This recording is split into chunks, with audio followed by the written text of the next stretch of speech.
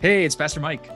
Before we get started with today's episode, I want to encourage you to check out our other Time of Grace podcasts, like the podcast Little Things with Amber L.B. Swenson. If you don't know Amber, she is smart, she's witty, she's insightful, she's honest, she's blunt, she's comforting, she's amazing. You're going to love her. So just search for Little Things wherever you listen to your favorite podcasts. And now on to today's episode. My dad knows exactly what war is like. Soon after he graduated from high school, my dad joined the Marines and ended up doing 2 separate tours in the jungles of Vietnam. As a curious little kid, I always wondered what that was like, being in the midst of a war. And so I'd ask my dad, well, what did you do? And for my entire life, even up to this very day, my dad's only answer about his experiences in war has been this: I just passed out flowers. No, really, Dad, I would ask him as a kid, what'd you do? What was war like? I just passed out flowers. Kind of makes me wonder what actually happened.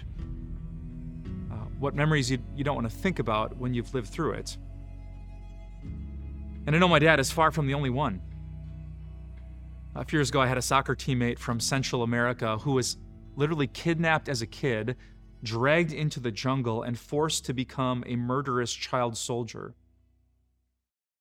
I play soccer against another guy from Bosnia who told me one day on the bench of the soccer field about all his family members who had died in the terrible conflict in the early 90s. In broken English, he said, father, brother, uncle, and many more. Or I think of the people from my own church who served in Iraq or Afghanistan, who still live with the scars of war and try to stay healthy amidst the conflict and the brokenness of PTSD. Maybe you too know what that's like. Maybe someone you love has served in war and has come home reticent and reluctant to talk about the memories of what they saw and heard and did. War is hell.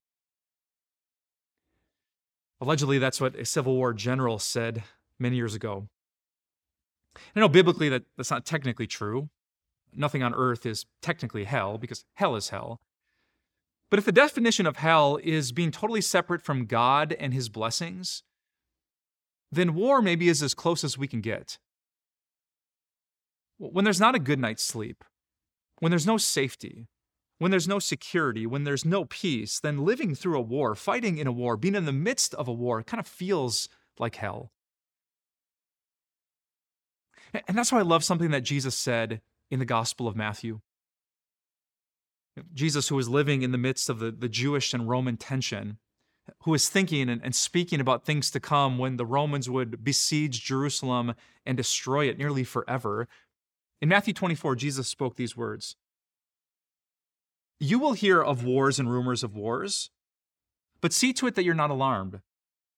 Nation will rise against nation and kingdom against kingdom. There will be famines and earthquakes in various places. All of these are the beginning of birth pains.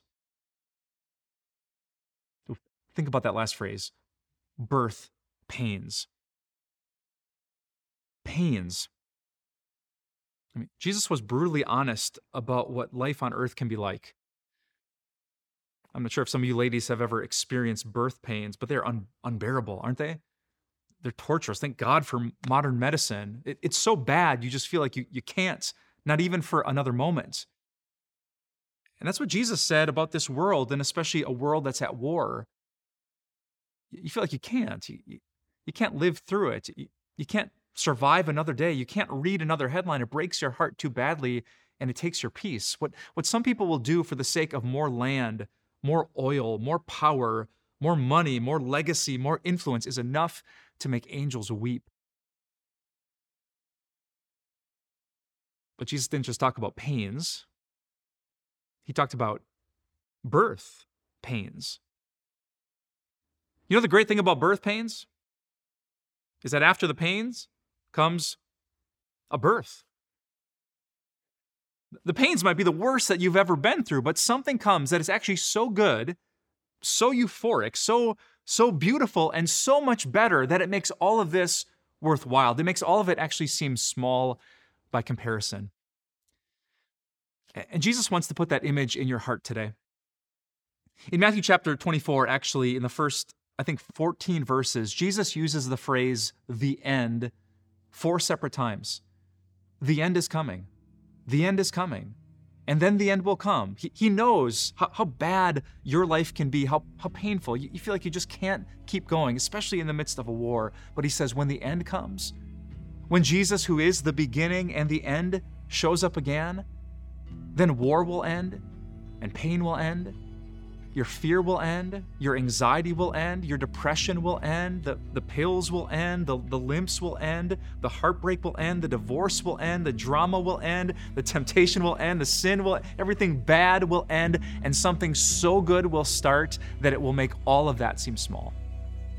A birth so euphoric of seeing God face to face that even if you live in the midst of war, even if you've lost loved ones to war, even if they dragged you into the jungle or you had things happen to you in the jungle that you don't even want to talk about with your own kids, Jesus says, don't forget this. These are just the beginning of birth pains. If you saw my last video, I mentioned a Ukrainian immigrant who prayed right on the stage for his people. As soon as he was done with his prayer and I gathered my emotions, I led our church in praying the Lord's Prayer. You probably heard it before. But this time there's one little line about that prayer that caught my attention. Right near the end, we were praying to our Father, and we said, deliver us. That's probably just a coincidence of language, but I thought about that word, deliver. A delivery is what changes the pains into the birth. When the bad stuff ends and the beautiful stuff begins. And so that's my prayer for our world today. Lord, deliver us from evil. Come quickly, Lord Jesus. May you, the beginning and the end, put an end to our suffering so that our celebration can begin.